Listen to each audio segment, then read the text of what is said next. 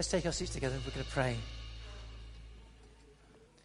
Heavenly Father, we just say thank you this morning for your incredible love and mercy. And we just pray that you receive of this offering this morning from our hearts, and open hearts and open lives with open hands. We do what we can do, Lord. We give you what we can give you. And then you do what we can't do. You multiply. And we just pray this morning, Lord, receive of this gift from our hearts and open lives. And bless it to your work. In Jesus' incredible and amazing name we pray. Amen. Amen. Okay, wonderful. Well, good morning. It's good to see you this morning. It's good to have you with us. We're going to be looking this morning at Luke chapter 9. He says, just press the button. Cool, there it is. It's come up there. Commissioned for mission. Luke 9, verses 1 to 10. And that's what we're going to look at together in a moment or two. If you have a Bible with you, will you turn with me to Luke's Gospel and Luke chapter 9. And we're going to look at a few scriptures. So here we go, Luke 9. And we'll look at Luke 10 and Acts 1, just in case you want to get them ready. Okay. So our theme is Commission for Mission. And we're following a series that we're looking at together, following Jesus. So the series that we're looking at is helping us reflect on what it means to be a disciple and how can we follow Jesus all the more. And all of our songs this morning, our worship is addressed to the Lord Jesus Christ. So verse 1 of Luke 9 says, when Jesus had called the 12 together, he gave them power and authority to drive out all demons and to cure diseases. And he sent them out to proclaim the kingdom of God and to heal those who were ill. He told them, take nothing for the journey, no staff, no bag, no bread, no money, no extra shirt. Whatever house you enter, stay here there until you leave the town. If people do not welcome you, leave their town and shake the dust off your feet as the testimony against them. So they set out and went from village to village, proclaiming the good news and healing people everywhere. Now Herod the Tetrarch heard about all that was going on, and he was perplexed because some were saying that John had been raised from the dead, others that Elijah had appeared, and still others that one of the prophets from long ago had come back to life. But Herod said, I beheaded John. Who then is this I hear such things about? And he tried to see him. Amazing things must have been happening, and this is why he said, I need to see this group. When the apostles returned, they reported to Jesus what they had done. If you go over to chapter 10, verse 1, similar story now. We see Jesus speaking to the 12. Now he's commissioned 70. One translation says 72. After this, in verse 1 of chapter 10, the Lord appointed 72 others and sent them 2 by 2 ahead of him to every town and place where he was about to go. He told them, the harvest is plentiful, but the workers are few. Ask the Lord of the harvest, therefore, to send out workers into the harvest field. Go, I am sending you like lambs among wolves. Do not take a purse or bag or sandals, and do not greet anyone on the road. When you enter a house, first say, peace to this house. If someone who promotes peace is there, your peace will rest on them. If not, it will return to you. Stay there, eating and drinking whatever they give you, for the worker deserves his wages. Do not move around from house to house. In other words, don't take advantage of people. That's what he said. Verse 8, when you enter a town and are welcomed, eat what is offered to you. Heal those there who are ill and tell them the kingdom of God has come near to you. But when you enter a town and are not welcomed, go into its streets and say, even the dust of your town we wipe from our feet as a warning to you. Yet be sure of this, the kingdom of God has come near. I tell you, it will be more bearable on that day for Sodom than for that town. Woe to you, Chorazin! Woe to you, Bethsaida! For if the miracles that were performed in you had been performed in Tyre and Sidon, they would have repented long ago, sitting in sackcloth and ashes. But it will be more bearable for Tyre and Sidon at the judgment than you. And you, Capernaum, will you be lifted to the heavens? No, you will go down to Hades. Whoever listens to you listens to me. Whoever rejects you rejects me. But whoever rejects me rejects him who sent me. In other words, that's the Father. The 72 returned with joy and said, "Lord, even the demons submit to us in your name." And he replied, "I saw Satan fall like lightning from heaven. And I have given you authority to trample on snakes and scorpions and to overcome all the power of the enemy. Nothing will harm you. However, do not rejoice that the spirits submit to you, but rejoice that your names are written in heaven." Amazing that. Now, finally, one last reading. Acts 1, verse 8. The story is unfolding. Luke is the writer of the Gospel of Luke, and Luke is also the writer of the book of Acts. So Luke, we see seeing Jesus commissioning and releasing 12. Then he's commissioning and releasing 72. The ripple effect, when you throw a stone in a pond, it ripples out. Now the ripples get further. In Acts 1, verse 8, we read this. The ripples go much further in the commission to mission. We read in Acts 1, verse 8, verse 7, to get some context. He said to them, "It is not for you to know the times or dates the Father has set in his own authority, but you will receive power when the Holy Spirit comes on you. And you," that's talking to all of his disciples that were gathered there, "you will be my witnesses in Jerusalem and Judea and Samaria and to the ends of the earth." All of you, to the ends of the earth now, not just in a few towns where Jesus was walking, but to the world, the universe, the ends of the earth, everyone. And so we see there is this commission to reach out to those around us. Former Archbishop of Canterbury, George Carey, was speaking at a conference in November 2013. So this is something recent. And during that conference, he was looking at the challenge facing the church. Perhaps he was speaking particularly with an eye on his own denomination. That's the Anglican movement, the Church of England. But he was speaking generally to the whole church, I believe, from what I understand, what people say. And in addressing this conference on the challenge facing the church today, he made a number of statements, big long message. But one of his statements that I picked out was interesting. He said, if Christianity wants to see the next century, it may need a miracle.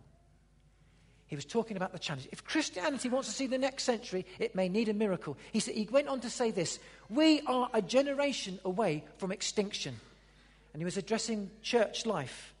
And if we don't reach out and continue to reach out and reach out to the young as well as all walks of life, we will be frozen in time. And in 40 years, if we don't reach out, there's a shrinking sense. The Christian Research Organization did a number of polls across the whole nation. I remember them in 1990 being part of that. And when I was in Aberdeen, if you were in Christian leadership, filled out questionnaires across the whole country.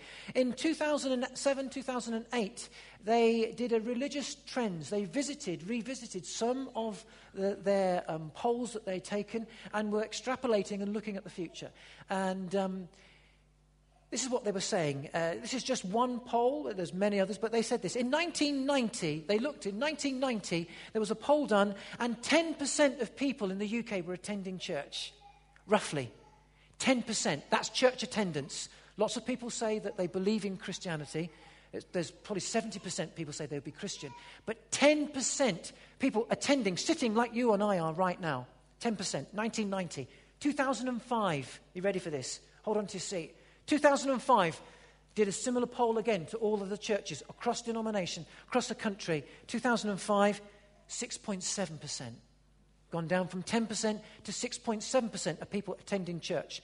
They extrapolated, and with that present sense of movement, they felt that by 2015, which is not that far away, they project, hasn't been taken yet, that around about 5% of people, 5% of our population will be attending church. There's a danger. There's also an encouragement, and we're going to look at the encouragement this morning because I believe we live in an age of great opportunity, and it's not all doom and gloom, far from it. Statistics can tell certain pictures and certain story. But the danger is this: if we stop, if we stay, this is what George Carey was looking at. If we stop as people, as church, as the Christian faith, and we stay put and stay comfortable and stay where we are and stay in our buildings, the danger is we begin to stagnate. If you continue to stagnate and there's nothing fresh, there's no fresh heart, fresh life, you suffocate. And we are seeing played out in the nation a sense of stagnation. So what must we do? What must we do? Well, Jesus always looked upon the church, people, you and I, as a movement.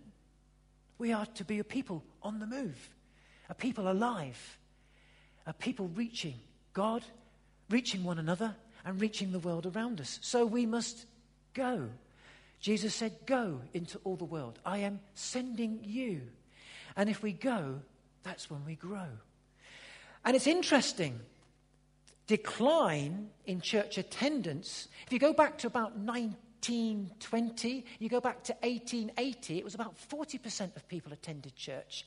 1920, it would be something like 28 or 30% of people attended church. And so people say, it's not for me, it's outdated, but Jesus is alive. If he's alive and he's relevant, then there must be something that we can share with people. And he is. Jesus is alive, and he is just as relevant. So Archbishop Carey was just saying to the church, not attacking the church, but saying there's great opportunity. Jesus is alive, and we're seeing him alive in so many people's lives and testifying to that. What must we do? And what we must do is do what Jesus says we are to do. And this is what follow Jesus is really all about. Jesus called the church to be a movement. We're called to follow Jesus, and we're called to keep in step with the Holy Spirit. That requires movement. We can't dig our heels in and say, I'm staying here. I'm only going to sit in this pew. It's always going to be like this. And then we're dragged along for dear life with screaming and tugging and our heels in. Jesus says, come and follow me. And that's what we're seeking to do as believers and as a church. And we're called to keep in step with the Holy Spirit. So it requires movement. It requires a movement of faith, an open heart, a sense of desire, a passion to live for, to say, I will follow you. And so Jesus calls us to follow him. Now, this is very interesting. Moving on really quickly. So, by introduction. So, I want to look at three things this morning. First of all, Jesus shares his mission. He says to the disciples, he calls them together, and he calls the disciples together. And this mission that he has to tell the world that God is good and you can have a relationship with God. Jesus says to the disciples, it says in verse 1 there, he calls the disciples together. And so he shares his mission. The mission isn't just for one person, it's for us all. Second thing that I want to look at this morning is that Jesus not only shared his mission, but he showed us how we could multiply the mission. He said the harvest is amazing, but the workers are few. Therefore pray that the Lord sends out workers into the harvest. So it's not a problem with the harvest. It's the workers, the senders, the sent ones. And we're going to look at what it means to multiply that mission. And then finally, we'll look at the response. And the great thing is there's an amazing response. When we go for God, amazing things happen. There'll be rejection, but there'll also be a sense where people will receive. And we're going to look at that and see where we go with that. And that's where we're going to go this morning. So first of all then, Jesus shares his mission. So you'll need your Bible in front of you or nearby you or on your iPad or on your whatever it is, because we're going to look at verse by verse. And I just want to look at a few verses together. So verses 1 and 2, we see Jesus shares his mission. So it says there, Jesus says to the 12, it says, Jesus called. Jesus called. Jesus called them, first of all. He called them to himself. This mission, it wasn't just for Jesus, it was for everyone. You see it coming up there. He called them. His mission is not just for him, but it's for all that follow him. I want to say that again. The mission of Jesus Christ is not just for him, but for everyone that seeks to follow him. So he said to the 12 disciples, he called them to himself. He said to the 72, he called them to himself. He said to all of those on the day of Pentecost, he called them to himself. He was going to share his mission with them. It's not just for him. It's for everyone that's a follower of him. In other words, if you're a Christian, if we're a disciple, if we're a believer, it's for us all. He called them. A man called E.M. Bounds, he wrote some amazing books, said some amazing things, particularly on the power of prayer. He said this, God's methods are with men. He meant people, men and women. God's methods are with men, people, and people of prayer. He wrote an excellent book on prayer. I recommend it to you. Jesus calls us. He called them to himself. So that's the first thing he did. He wants to share, and he calls us, and he calls you and I to be close to him. So this is what I said. People say, what's your vision? What's your vision? And my vision is this, to encourage people to follow Jesus. And I will do all that I can to help model and help and point people to Jesus Christ. That's my mission in life. That's why I became a pastor. And to point people to Jesus, to encourage people to follow Jesus, to help people follow him all the more. And you and I, that's what Jesus wants us to do. He wants us to encourage others to follow him, to believe in God, to turn to God. And that's for us all. So he called them. He called them to himself. Second thing that he did, and we see there, is that he gave them power and authority. He not only calls us and called those disciples, but he gave them. You'll see that second thing. It says he gave them, so he called them to himself, then he gave them. He gave them power and authority.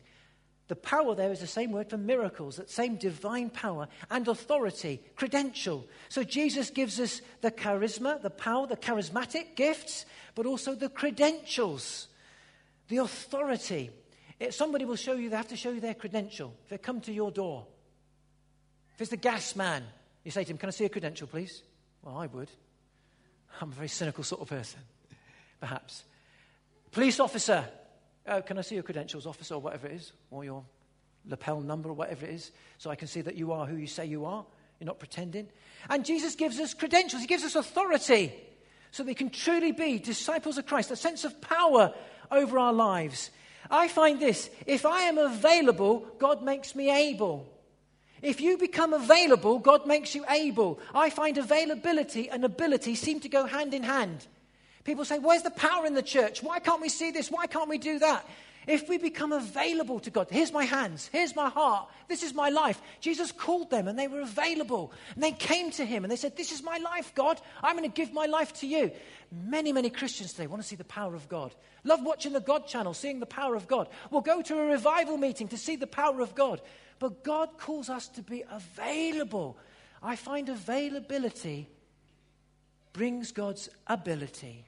Availability. So they came to him and he gave them power and authority. Jesus shares his mission. The third thing that we see there, he called them, he gave them authority, and then he sent them. He calls us, he gives us authority, and he sends us. There's three simple things in life. It doesn't take a brain surgeon to see what his mission is in life. He calls us to himself, hence we're seeking to follow Jesus.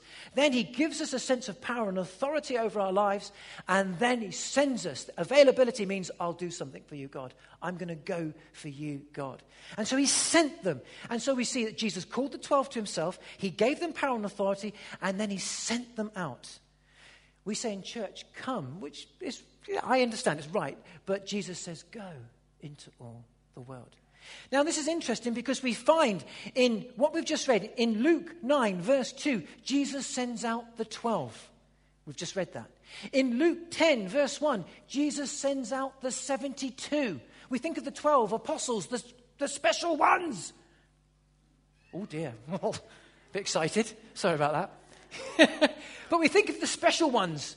No, they were special. They were anointed. They were the foundations of the church. But look at this. In Luke 10, he then sends out 70 or 72. The mission is expanded to everyone. And then in Acts 1 and verse 8, he says to everybody that's gathered there, "Wait the power of the Holy Spirit, and you will be my witnesses even to the ends of the age." And on the day of Pentecost, as the church is gathered, the power of God comes upon them, and they are witnesses for him. He says this, to preach the kingdom of God and heal the sick. And so we are to touch the world around us when he sends us to preach the kingdom of God and heal the sick. Tell people about Jesus Christ. Tell the people that Jesus is real. Thing is he real in my life? Is he real in your life? Have we got anything to tell anyone? Have we got anything to tell anyone beside me? And so Jesus called them to himself. He empowered them and then sent them into life, into the highways and byways of life. And so he sends us to preach the kingdom and to heal the sick. In other words, to teach and touch people's lives. In other words, what's our world around us? What's your world? Wherever your world is around you, He calls us to tell others and touch their lives, to tell others about Jesus Christ and touch their lives, to heal the sick, to reach out to those. Jesus cares about our bodies, our lives, our families, our relationships, our homes, who we are, physically, spiritually, emotionally. And he then says this, so he calls them to himself, he gave them power, he sends them out, and then he says something that I thought, what on earth? Why does he say this? He says, take nothing with you. No bag, no money, no staff. You think to yourself, that's a bit silly. That's a bit silly. And on this occasion he says that. He says it a bit later on. But this isn't a pattern for all life and for every walk of life. This was something he was saying at that moment. He was making a point. What's the point? What do you think the point is? This is what I feel the point is. You may believe something else, and you're entitled to that.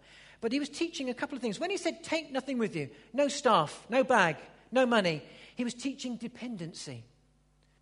If ever you watch, was it the island thing with Bear Grylls, where these people are left on an island and you have to be dependent on the island and you've got nothing, no phones, nothing. You've got no electricity, you've got no matches to light something. There they are trying to make a fire, and they get really excited when they what is it, when through friction you can make a flame and it burns the kindling and everything. And it's a bit like that. Where he says, take nothing with you, it was about being dependent on him. We have everything today, and people say, well, we don't see the power of God like we used to. I'm not doing an impersonation of anyone here, by the way. Yeah, because we've become so dependent on my opinion and what I've got and the money in my pocket and my mobile and the NHS. And thank God for the NHS and thank God for my mobile and thank God for the money in my pocket. I'm not knocking any of these things. But Jesus here is making a point to them. He's saying, don't take anything with you. Don't lean on your staff. Lean on me.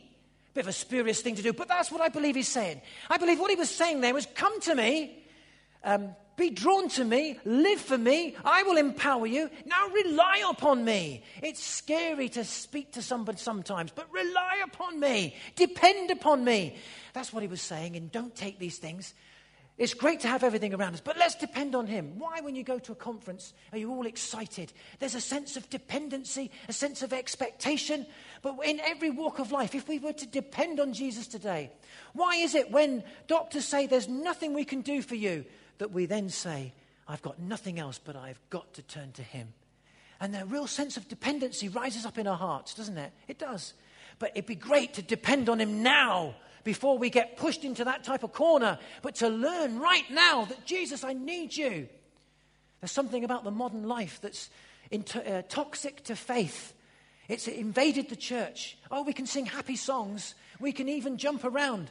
But still there's something toxic to faith. It's a self-sufficiency. And Jesus here was teaching his disciples in those early days, learn to depend on me. Love me, be with me. I'm your friend. I'm not just a name. I'm not just in a book. But I'm with you right now. Dependency. It's amazing when you depend on him. And then in Luke 10 verse 3, mirroring this story, Jesus says something similar. He doesn't use the word staff in there, but he tells them not to take other money with them. But he says to them in Luke 10 verse 3, mirroring this same thing, this idea of dependency, he says, go, I'm sending you out, and do not greet anyone on the road. Luke 10:3, verse 3 and 4. Go. Do not greet anyone on the road. I'm sending you out. Take nothing with you. So there's dependency, but in Luke 10 we read urgency. He says, go. And you'll see there's an exclamation mark in the NIV. It's emphatic, the way it's written there. It's like, this is really the main thing. People say, we've got to keep the main thing, the main thing. So many Christians say that. And Jesus is saying the main thing here is tell the world. Tell the world I'm alive. Tell the world that God is at hand. God is just a step away now. And there are many people. In Long Eaton, there are a population of over 40,000 people. If 5% are roughly church goers, 95%, that's tens of thousands of people that don't know Jesus Christ. If you go to Chilwell and Beeston and that area and Sawley and Breaston and Draycott and Burrowash and Spondon and Derby. It's thousands of people in our nation, millions that don't know Jesus Christ. And the kingdom of God is just that breath that step if they lost their breath tomorrow. He's here right now. It's amazing. And he's that urgency. And so Jesus says to them, and don't greet anyone on the road. Well, Jesus was a lovely person to be around. He loved people. He had time for people. He wept over people. He wasn't rude and saying, don't even look at them. They're rubbish, they are. He wasn't saying that. He was stressing urgency. This is the need of the hour. That was then. Boy, it's the need of the hour until he comes again. Until Jesus comes again. And so we see there's this understanding of dependency and urgency. So Jesus calls them to himself. He gives them power. He sends them out. And he encourages them to be urgent and to depend on him. And do you know what? That's the same for you and I today. Second thing then. How do we multiply? So if it's for all of us, Jesus calls you. He wants you to come to himself. He clothes you with power and authority. If you have the Holy Spirit within your heart and life, there's power and authority. Christ working within us, letting the Word of God work richly within our lives. Jesus comes and lives within, the Holy Spirit within our hearts. There is that sense of anointing and power and authority. So many people waiting for the anointing. He says, be available now. This is the time. Second thing then, multiply the mission. He says this in, comes up. How do we multiply the mission? How do we spread this idea of everyone reaching out to those around us? And so Jesus says something quite amazing in Luke 10 verse 2. He says this. The harvest is plentiful. How about this? He says the harvest is plentiful, but the workers are few. Ask the Lord of the harvest to send out workers into the harvest. Isn't that amazing? Isn't that interesting? Humanist society will tell you, nobody's interested. That's what they'll say. It's not true. In fact, people are spiritually more interested today than ever. Fact. That's a fact. About 60 to 70% of people in the UK would say that they are Christian. It's probably nearly 60% of people believe in some form of spirituality. They have us believe that no one believes in anything anymore. Not so many people go to church anymore. That's why the harvest is so huge. But Jesus said all those years ago, 2,000 years ago, the harvest, when he said plentiful, he said it's ripe. There are people near you, next to you, at work, in your neighborhood, in your family, at my home, in my neighborhood, ripe, ready, heart. And this is what Jesus was saying. But then he says this, but the workers are few. The workers are few. The thing is, that it's massive. The world is huge. And there's a big work out there, and there's so many that are ready. So then he says this, what do? Do we just pack up shop, hold the fort for I am coming, bolt the doors, we're doing okay, we can fill the place out, we're all right? Not at all. He then says this, ask the Lord of the harvest to send out workers into the harvest. In other words, send me. Send us, Lord. Wherever you say go, I'll go. Might not mean that you go to the far east, other side of the world. I'm not saying that. But I'm available, God. And now release us, Lord. Release your church. If every church was released with this vision of the mission, then our world would be turned upside down. And this is why it said, these are the people that are turning the world upside down. In the book of Acts, it was only 120 people. Only a few hundred people. It says these are the people turning the world upside down. So we're encouraged to pray. Pray with power. As I said, Long Eaton's a town of 40,000 people plus. It's not true that you're only going to have a little church because it's only a little town. It's rubbish. It's not true. Jesus said the fields are ripe to the harvest. Look at the ends of the earth. Finally, the response. And I think this is the key. The response of the people. So we see that Jesus shares the mission, and he shares it with us all. We see that he encourages us to multiply the mission through prayer. Tonight we've got our prayer gathering, and I encourage you to come and join us as we pray. We're going to pray over some things, life of our town and our church in this area. And then finally, the response of the people, and with this we'll conclude. I think that the danger for me, and for probably many of us, is we can let the thought of rejection put me off. Oh, they're going to not be interested. Oh, they're going to say, are you silly? Politely. I put it mildly. They say it worse than that to you, won't they? Somebody will. It's like when the guy cutting my hair, I told the story. My hair's quite short at the moment, but I had a lot to cut this one day, and he got the clippers out and he was chatting to me, and he was talking about his relationship and with the lady that he was with, and I said, well, I'm just about to celebrate 25 years married. I won't say what he said. I couldn't say what he said. How did you do that then? Oh, I can't say what he said. And I said, well, I've said this. I've got a very good wife who puts up with me. I said, it's my faith as well. Only a little thing, but you bring it. And he said, oh, right. Cut my hair a bit carefully. I thought, well, be careful now. Be careful with those clippers, where you're going with them. We shook him a little bit. And then we talked a little bit about church and stuff like that. But they're little things, aren't they? But I think, sometimes we think I'm a right nutter. But it's not like that at all. And actually, it's not like that. And this is what Jesus said. Look at this with me just for a minute. Because the disciples would have thought, they'll think we're nutters. It didn't. But look at what Jesus said. Look at this. Have a look at this together. And we'll find it in verses 4 and 5 there. You see that Jesus says to them, if people do not welcome you, leave their town and shake the dust off your feet. This is a testimony against them. In Luke chapter 10, he says this, when you enter a town and are welcomed, eat what is offered to you. Heal those that are ill and tell them the kingdom of God is at hand. But when you enter the town and are not welcomed, go into the streets and say, even the dust of your town, we wipe it off our feet. If you go a bit further on, he says in verse 16, whoever listens to you, this is interesting, look at this, it's not personal. Hey, it's not personal. Listen to this. Look at this. This has transformed my thinking. Verse 16.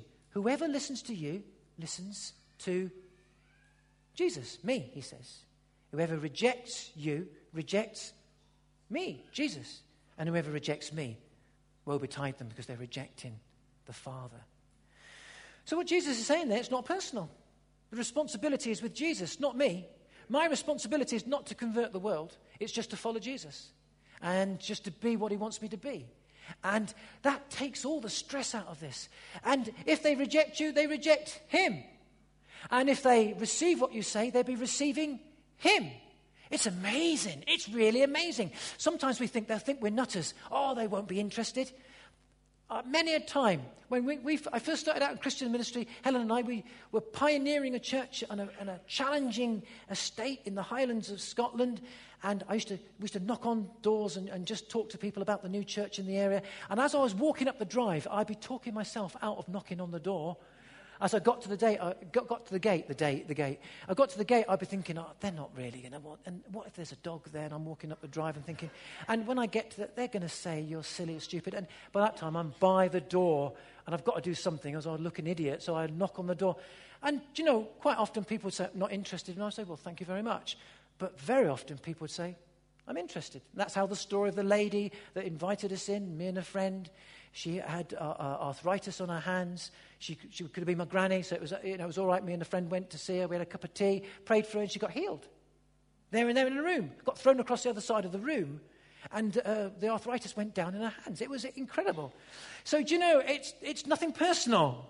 It's not personal. Now, you don't have to go knocking on doors necessarily, but in life, when you share with a colleague or with your manager or somebody behind the till or the counter, over the fence or at school or at college, they may say, I'm not interested. But hey, that's not me. They're doing that with Jesus. But I'm not going to say, well, woe betide you. You reject me, you reject Jesus. But it's not personal. And so we can then say straight away, the response is with Jesus, the Holy Spirit. If we lift up Jesus, he will draw people to himself. So don't let rejection put you off. He says an interesting thing there. He says, wipe the dust off your feet if you're not received. In the Eastern culture, that would have been quite a big deal. But we could put it akin today was just wash your hands. Sort of wash your hands of them. Not in a condemning, I don't believe that would be in a condemning way. But I believe it's just, the offer is there. And Jesus didn't go chasing after people. You'll find that he never went chasing back after people. He would give them the offer and reach out to them and love them. So we see, don't let rejection put you off. Now, the response of people there, you find some will reject you, some will receive you. But finally, it's this. Great things happen. I've just shared one story of something amazing happened to me. I had lots of people that would say to me, not interested, not interested, not interested. But this one lady came to the church then who got healed. She was into spiritism, okay? And she saw spirits when we were praying. But I still prayed anyway. And an amazing thing happened to this lady, and she came to our church then, many, many years ago. But things happen, and things happen. So the disciples said, wow, even the demons listen to us when we pray in your name. And Jesus said, that's great. The other disciples told him about what was happening. Herod, the king of the day, said, I must meet this Jesus. It caused consternation. Things were happening. This Herod said, who is this man? They're saying he's a prophet because people were being healed. People were coming to find the kingdom of God. And so things were happening. You know, when we reach out, when we speak out, when we touch lives, when we reach our friends, things happen in people's lives. That's Jesus' issue. Things happen. Amazing things happen. Leave you with this quote. Jim Elliot, he's the man who wrote in his journal a few months before he was martyred with a group of friends on the banks of the Kurai River. And a whole tribe of Indians, they were speared to death, his friends. But a few months before, he's a missionary martyr. And he wrote, make me thy fuel, O flame of God. Amazing words. But he said this, surely those who know the great passionate heart of God must deny their own loves to share in the expression of his. Amazing man. Surely those who know the great passionate heart of God, lots of talk about passion for Jesus, isn't there, must deny their own loves to share in the expression of his. And Jesus called the disciples to himself to go and tell the world that God loves them. Jesus loves them. There is a relationship with God on offer to the whole world through the power of his Son, Jesus Christ. And he calls us, Jesus calls us to himself to be empowered to go. Let's pray together. We're going to sing as we close this morning. Heavenly Father, we just give our hearts and lives to you afresh. We say you're an amazing God. And Lord Jesus, how amazing is this that you commission us for mission. We sometimes think as mission as missionaries in the farthest reaches of Africa, and that's to some degree true. But mission is reaching out to anyone that's nearby me. Your mission was to show the Father's love to the world. You embodied that, Lord Jesus, and you likewise, you call us to live the life, to be you wherever we go. And so we come to you. You call us to yourself, to follow you. But the amazing thing is that you want to empower us with the person and power of the Holy Spirit so that we can be witnesses wherever we are. And so we give our lives to you afresh this day. Oh, Lord Jesus, will you help me? Help us to be courageous, to be bold, to speak out, to reach out. Not only to tell people, but to love people, to care for people, to speak in a way that shows you that you love them. Your grace and your mercy is available to all. Lord Jesus, we say, we want to reach out and touch people's lives and hearts. Would you renew marriages, homes, people, children, young people? Would you embolden us wherever we are at work? We can't spend all day witnessing at work. We're not saying that, but when the opportunity's there, I'm prepared. I've got a desire. There's an urgency. There's a dependency. And so, Lord, we say that we need you, Holy Spirit. The Holy Spirit, would you just come afresh? Be released afresh in my heart. I make room for kingdom business. I make room for you, Lord Jesus. So take my life, take my life, take my life, so that I may express your passionate heart of love. For God so loves the world that he gave his one and only Son, that whoever believes in him shall not perish, but have everlasting life. That's a great message. That's a wow message. Lord Jesus, forgive me. I've sat on that. I've put that lump under a bowl. I'm not going to beat myself up. All I'm going to say is I'm going to come out. I'm going to come out. I'm going to open up my heart and say, let the light shine. Lord Jesus, this is my life. Now let the light shine. Let your word dwell in me richly. Christ alive. Christ is risen. Christ will come again. Be released, Lord Jesus, alive in me wherever I go, Strengthen me. I pray for some families here, for husbands and wives who are Christians and their wife or their husband not, where homes, some are Christians, some are not. Family members. Oh, Lord, let your light shine. Let your light shine throughout our lives, we pray. At work, with my boss, my manager, my colleagues, my friends. At school, college, neighborhood, family. I've got family members that will be resistant now. They've become resistant. Let your light shine afresh. Jesus, we want to be a city on a hill. I pray that something fresh stir in our church, in my life. Holy Spirit, Lord Jesus, you are so good. You're my friend. I can see you, I can feel you, I can taste you. You are here. Oh, Lord Jesus, be so relevant, alive, and here right now. Let a revival of heart come. Often we pray for revival, but the revival is here. Here's my heart. Rivers of living water, you say, will flow out of you. Let it flow, Lord. Let it flow. Let's stand together as we sing, shall we, folks? Let it flow, Lord.